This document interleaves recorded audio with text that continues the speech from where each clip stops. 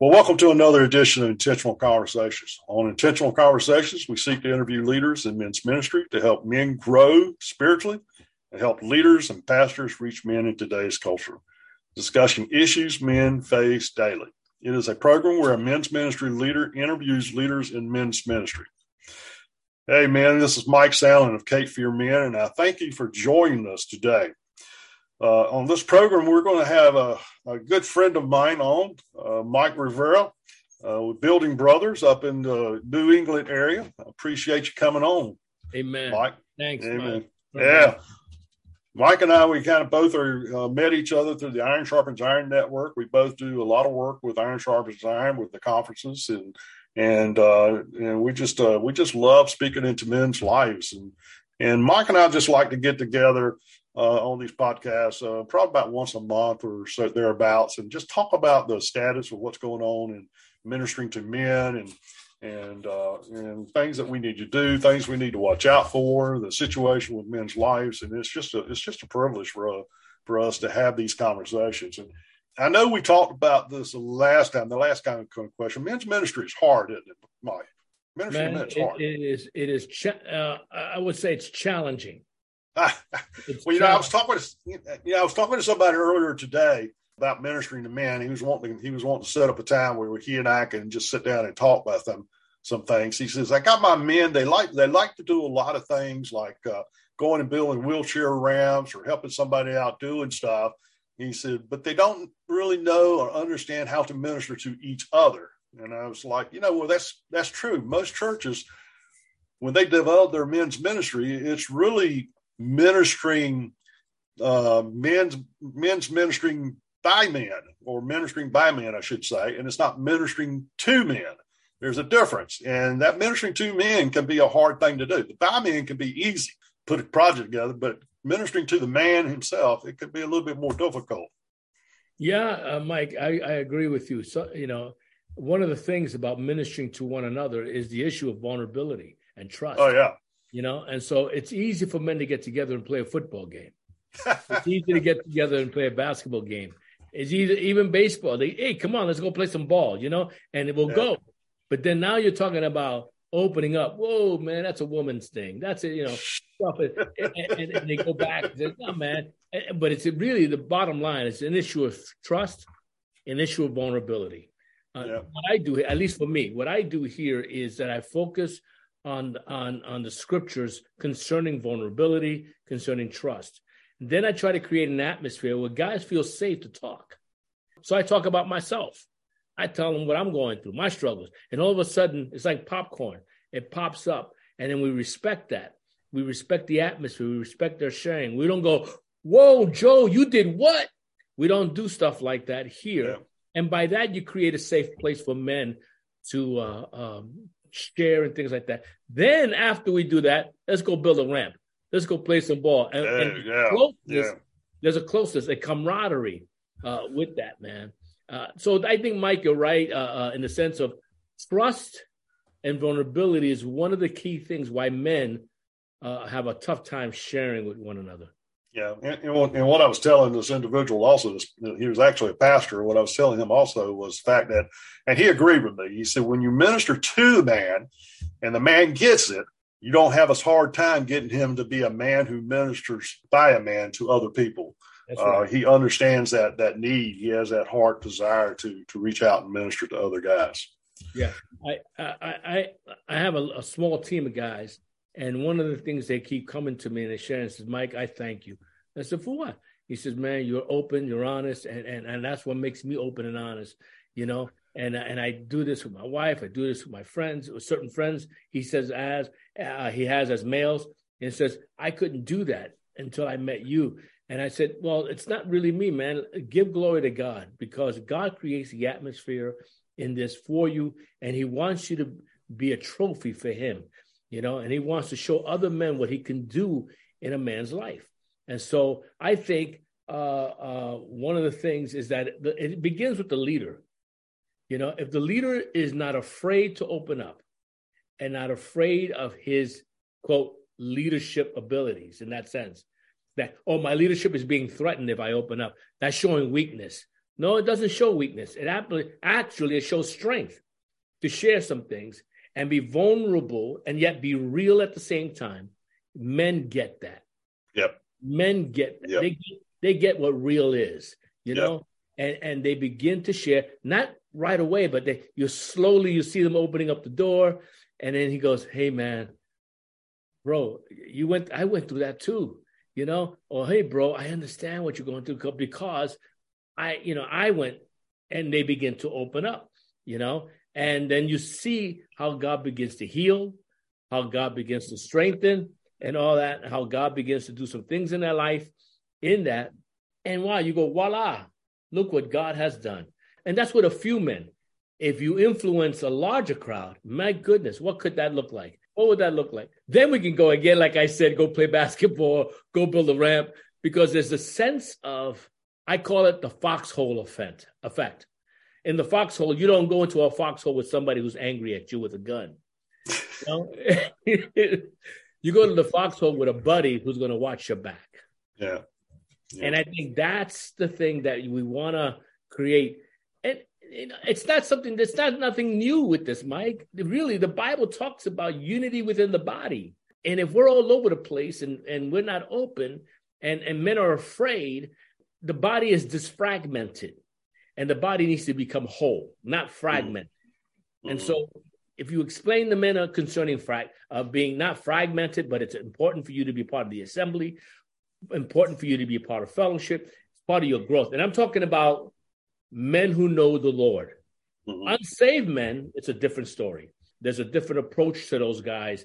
The streets understand in some sense of brotherhood. And you know what they really understand? I'm going to tell you one word. They understand loyalty. Oh, yeah. In the streets understand loyalty. Oh, yeah. Oh, yeah. And I do understand that. Yeah, and somehow we need to bring that sense back with the men within the kingdom of God. You know, a sense of loyalty. And that's what I've done here with these guys here. That's why it's called brotherhood, building brothers. That's why it's called building brothers here, because we build one another.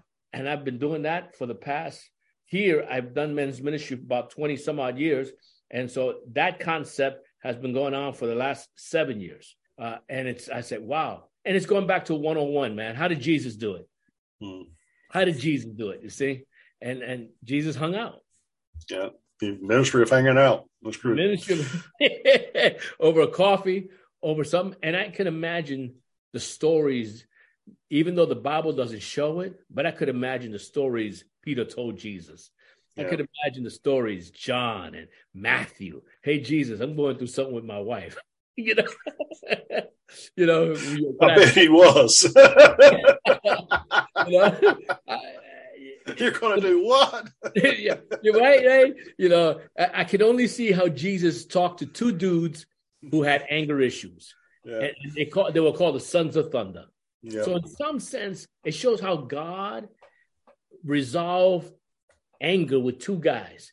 And those guys probably were angry at home, you know, but Jesus dealt with those two guys and those guys stopped being angry, even though they had a nickname called Sons of Thunder, you know, and so forth. And so I think for us, we take the model as men, and I'm talking to leaders now, leaders in men's ministry, pastors, and we take that model that Jesus left behind and become vulnerable ourselves and not be afraid how these men will think of us, look at us, that we show strength, yet confidence, and yet a sense of bonding with other men.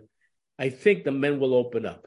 I think the men. But, man, you know, this is the deal. This is the issue that men are struggling with, because we live in a society that hate men.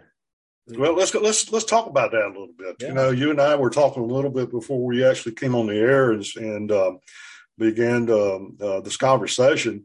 We were talking about an article that I came across. Actually, it was put out just about a week ago. It was written by Senator Josh Hawley of Missouri, one of the two senators from the state of Missouri. He wrote an article called "America's Men Are in Crisis," and it's rooted in one big lie. Let me read the first couple of paragraphs of this, and then we'll kind of break it down, and we'll talk a little bit about it if you want to. Yeah. His paragraph says, of all the things this country needs, stronger borders, better paying jobs, some basic safety on our streets. Above all, America needs stronger men.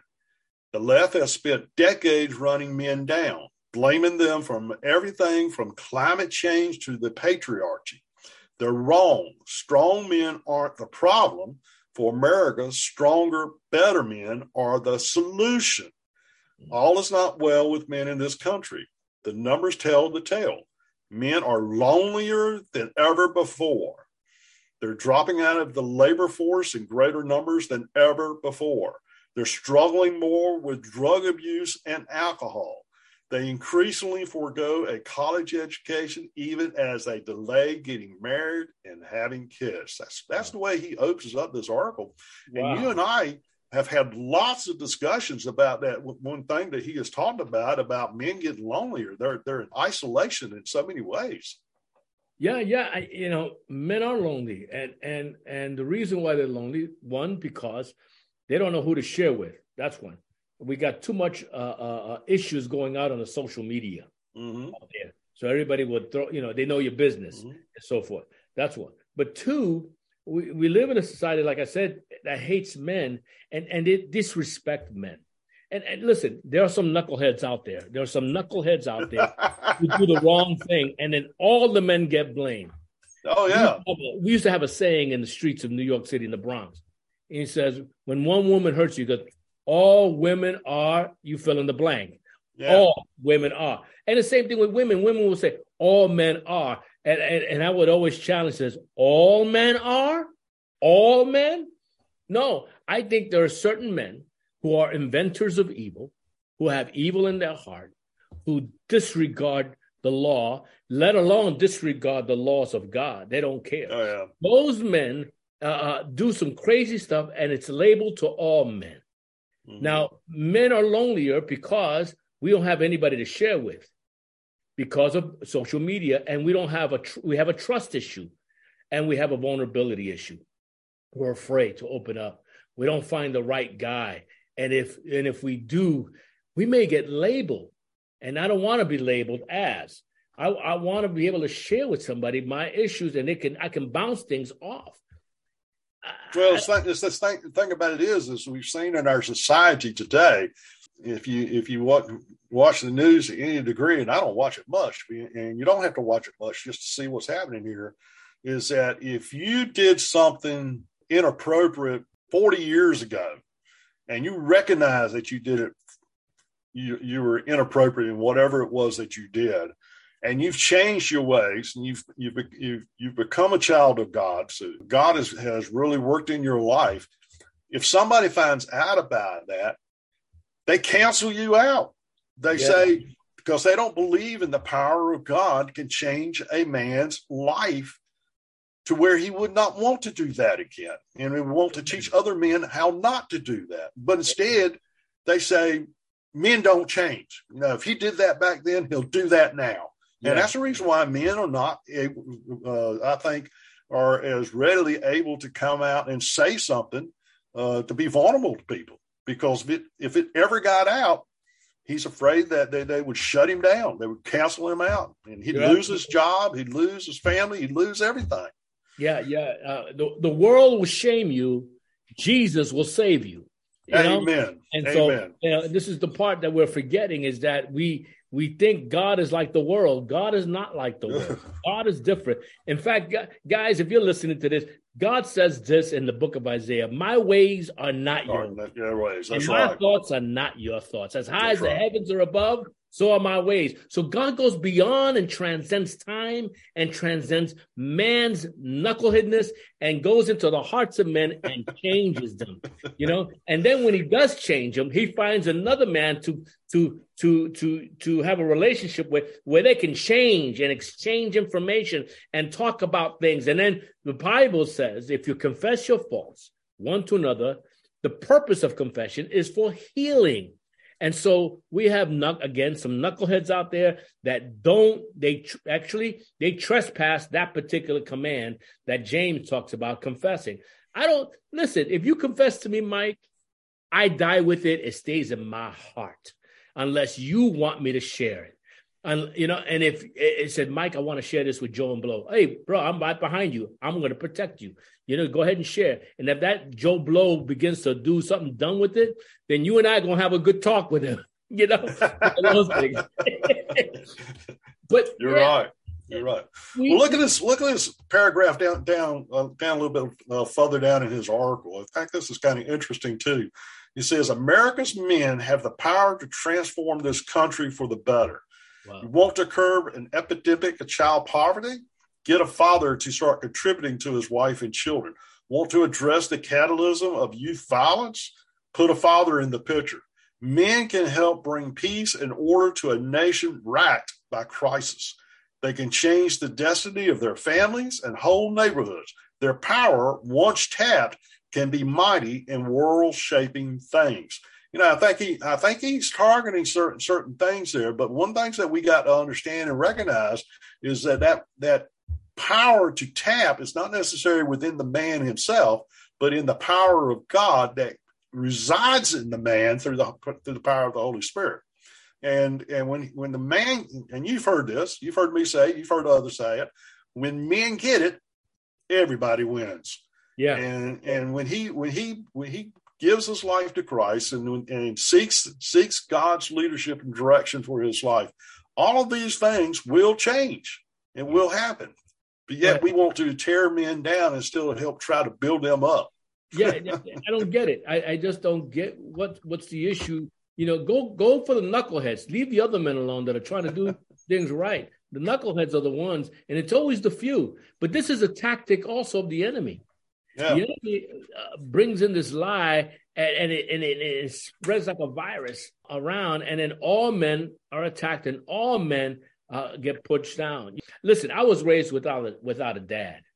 And as much as I see this, get a father to start contributing to his wife and his children. Well, my dad never contributed anything. But for me in my house, I'm married 39 years, Mike. I have one daughter. I got 3 grandkids. they're going to be living with me. I'm going to pour my heart out to my grandkids. I got a 12, 7, and a 5-year-old. Let me tell you, they're going to know a lot about what it is to be a man, what it is to be a man of God.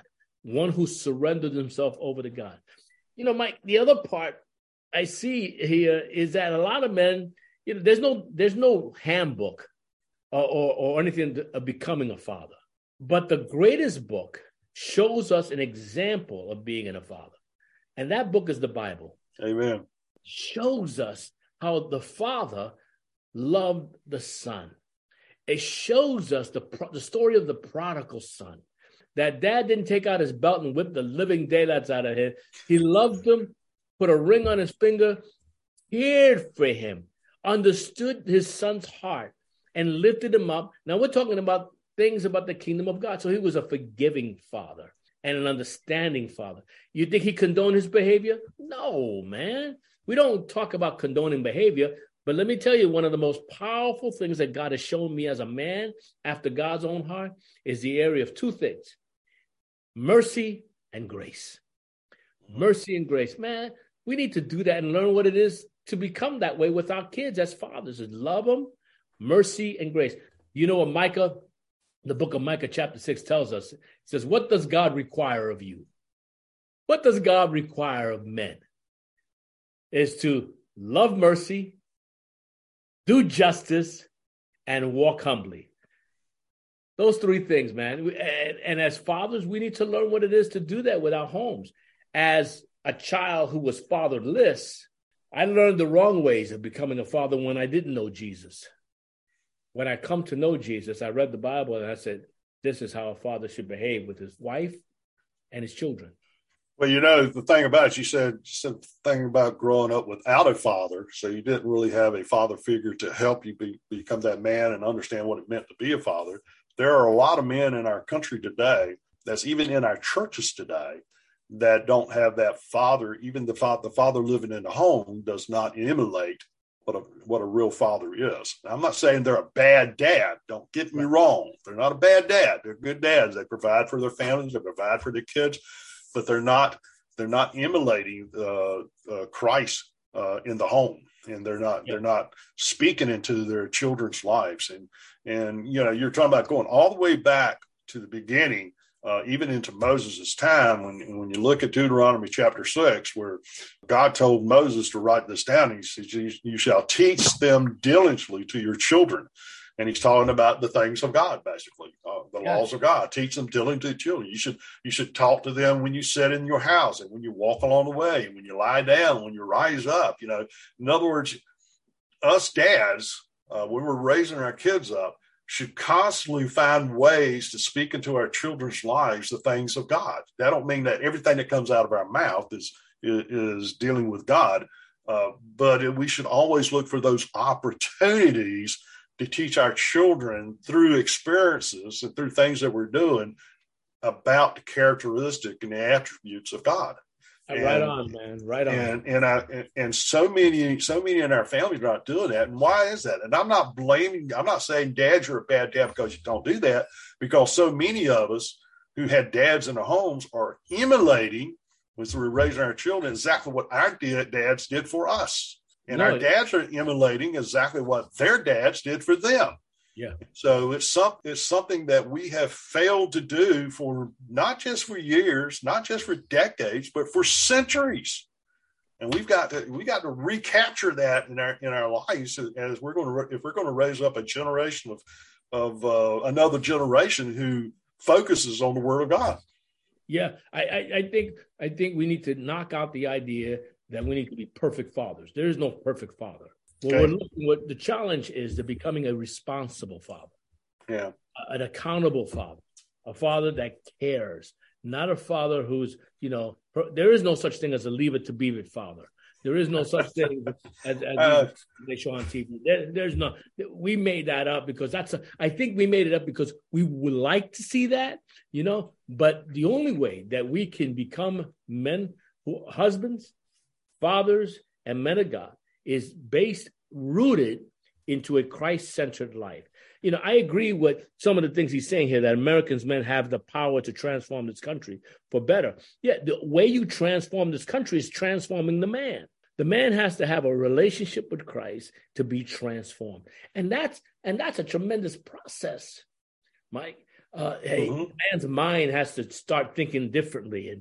And Christ has to be involved in every aspect in his life.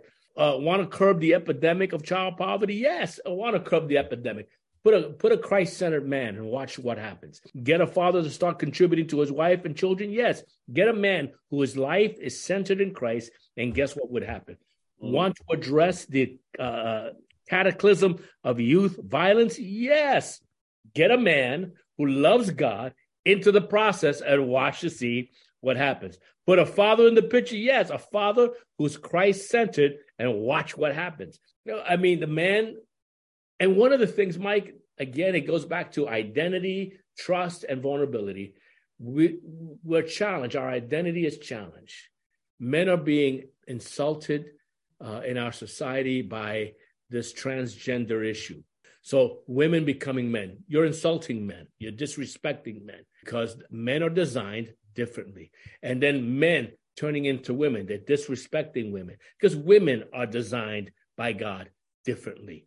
And so the world in itself is trying to reshape man by putting him away. Let me tell you, it's not going to happen, not in God's watch. But the thing is that men of God in our church are lonely because they're afraid to share. It goes back to the Garden of Eden, Mike. The Bible begins at the ending of chapter 2. It says, they were naked and not afraid. Chapter 3 comes in. It ends up, they were naked and afraid. What made them naked and what made them afraid? Well, sin in their life. And then they covered it with leaves, things on their bodies. They covered it. And we have men in our church covering with stuff that when you see them, you go, oh, you look all right. But inside, they're a mess. Yeah. And God is saying to the men of our church, where are you? Where you at, man? Where you at? You need to come out of that bush, because I want to do a great thing in your life. I want to heal you.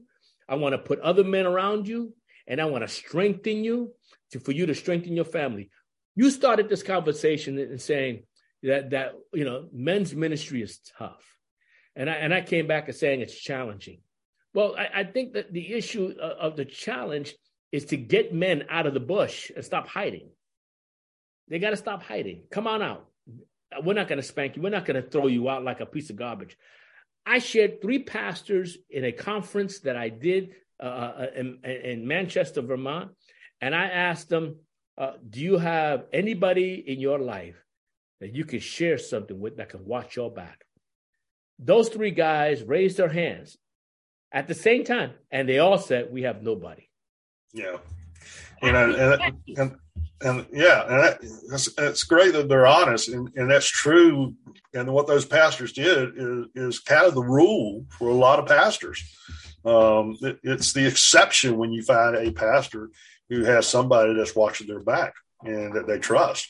It really is. And it's a shame. And you said something about passivity, that a lot of men are passivity. One of the things that Senator Hobley said in his closing statements, he said, for years, American men have heard just one story, that they're outmoded and oppressive, that the best they can do is stand aside and let today's elites run things. It's a story preached by our contemporary culture from cradle to grave. Stand down, be passive. But one of the things that we're teaching men, what we need to teach men is to reject passivity. They need to stand up, and I know that's what Senator Hobley is saying here, that they need to stand up. They need to be the man. We see the scripture, it says, be strong, be in the faith, be a man. Or act like a man, depending on the translation you got. When you look at it in 1 Corinthians chapter 16, it talks about that. And the thing about it is that we have developed a society that has this negative, evil view of what a real man is. And they don't see that a real man is a man who rejects passivity and he does good things for his family. I know Better Man, when we're teaching through the Better Man series, we teach them that we need to be a real man is a man who courageously follows God's word. And the only way you can follow God's word is to be in the Bible. I mean, if you want to know the will of God, you've got to read the word of God. If you want to know the will of God, you've got to read the word of God. That's it. So you've got to be courageously follow the word. Yeah. You teach them that a real man is a man who honors and protects the woman in his life, which in this case, we're talking about his wife in most cases. You need to find that because we see in scripture, I heard somebody, I saw something the other day where somebody asked, it says, how can I know my prayers are not being heard? I said, you need to go to what Peter said in 1 Peter 3:7. He says, to live with your wife in an understanding way, honor her as a joint heir in Christ. So your prayers won't be hindered. There's other things you need to do, but that's one thing for sure you need to do.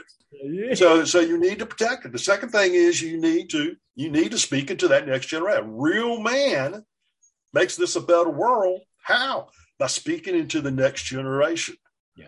I think and then a real man excels in God's word. Those are the things we teach. Right on, Mike. You said it right on. Speaking to the next generation. And the thing about being challenging with the men's ministry is that men's leaders need to understand this one thing. And I think this is what a part of the iron sharpens iron thinking is this. When you are speaking or ministering to other men, you are ministering to more than just to that one guy. Yeah. You're ministering to who he's influencing around him. His sister, his brother, his wife, his kids. So here's that one man times whatever it may be.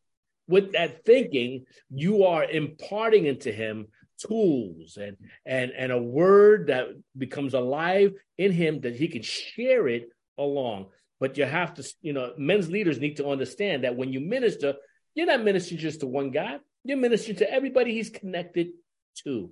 And when I minister to the guys, I'm thinking of everybody else with them. And I let them know. I say, yeah, we have 80 guys in this seminar. So that's times 5, or times 6. I am ministering to all of your family, your generation. And so when we take this out, we need to hopefully that these men will take it and start ministering. But we need the power of God. Without God, we're just making noise, Amen. Well, Michael, we're coming up on time. Man, I hate to end our conversation, but we're coming up on our time. We need to kind of wrap this up. I mean, it's a good conversation. Every time you and I get together and have these conversations, we're such kindred spirits on what we know we need to do as ministers to men, and what men need to do as a child of God. Hopefully, put it out there, men. If you want to be a better husband, if you want to be a better dad, the first thing you need to do is get your life right with God. Come to Christ. If you have not come to Christ, you need to reach out to God. Just put your total faith in Him and allow Him to do a mighty work in you. Lamentations 3:40 tells us, for especially those of us who have a relationship with God, it tells us to evaluate your life, to look back on your life, and you see anything there that's not right, you need to repent it and return to God. And that's where your starting point is getting God in your life, getting into the Word of God, and allow Him to speak into your life. And the more men we get there, the better this world will be, and we'll be able to minister. Got any last thoughts, Mike? Yeah, along with what you were just saying, that once you give your life over to Christ, guys, find a brother that you feel a kindred spirit with, and fulfill this portion of Scripture that Mike and I share a lot with. Ecclesiastes chapter 4. 2 are better than 1. Because if one the other guy can pick him up. But let me tell you guys, there's a warning to that. Woe unto him who falls and has nobody to pick him up. So you can't do it alone. You need somebody. So plug yourself into a men's group. Once you give your heart to Jesus, find that church that has a men's ministry that's viable, that's alive, and it's safe. You're going to be fine if you do that. And watch, we will change not only our home, but our community. It spirals out, man. It goes out, but it has to start with me first, my home, my community, my church, the world. Mike, how would I get up with you if I wanted to talk to you about Well, you can reach me at email me at Mike, MikeJoce, the number 30 at gmail.com. I'm not sure if I'm allowed to give my phone number or not, Mike. That's up to you, but it goes, where this goes. Reach me at 774-273-0039. In the words of Doc Holliday, I shared this with Mike much earlier. If you have no one to talk to, let me tell you, Doc Holliday said this: I'll be your huckleberry. Call me. I'll be your huckleberry. Huckleberry can hurt. I want to tell you something. You ever step on a huckleberry, it can hurt. Yeah, I know. I'll be the guy. I'll be your bouncing board, and I will lead you to Jesus Christ, who's the answer to your issues. Oh, man. Well, guys, I thank you for listening to Intentional Conversations with Mike Sandlin. Intentional Conversations is a production of Cape Fear Men, a men's ministry coalition. And if you would like to reach out to me, Mike Sandlin, to ask any questions or make any comments about this episode, you can email me at mike.sandlin@capefearmen.net. And I would love to hear your comments about this program or any other programs you may have listened to, conversations we have had on Intentional Conversation. It helps us as we develop the programs, and it helps you as men, and it helps us to understand what we need to do for the battle of men's souls. But for now, I want to leave you with this blessing. I pray God will give you a rock to stand on, a brook to drink from, and a tree to shade you. And this is Mike Sandlin saying, God bless. And I hope you will join me again on the next Intentional Conversations with Mike Sandlin.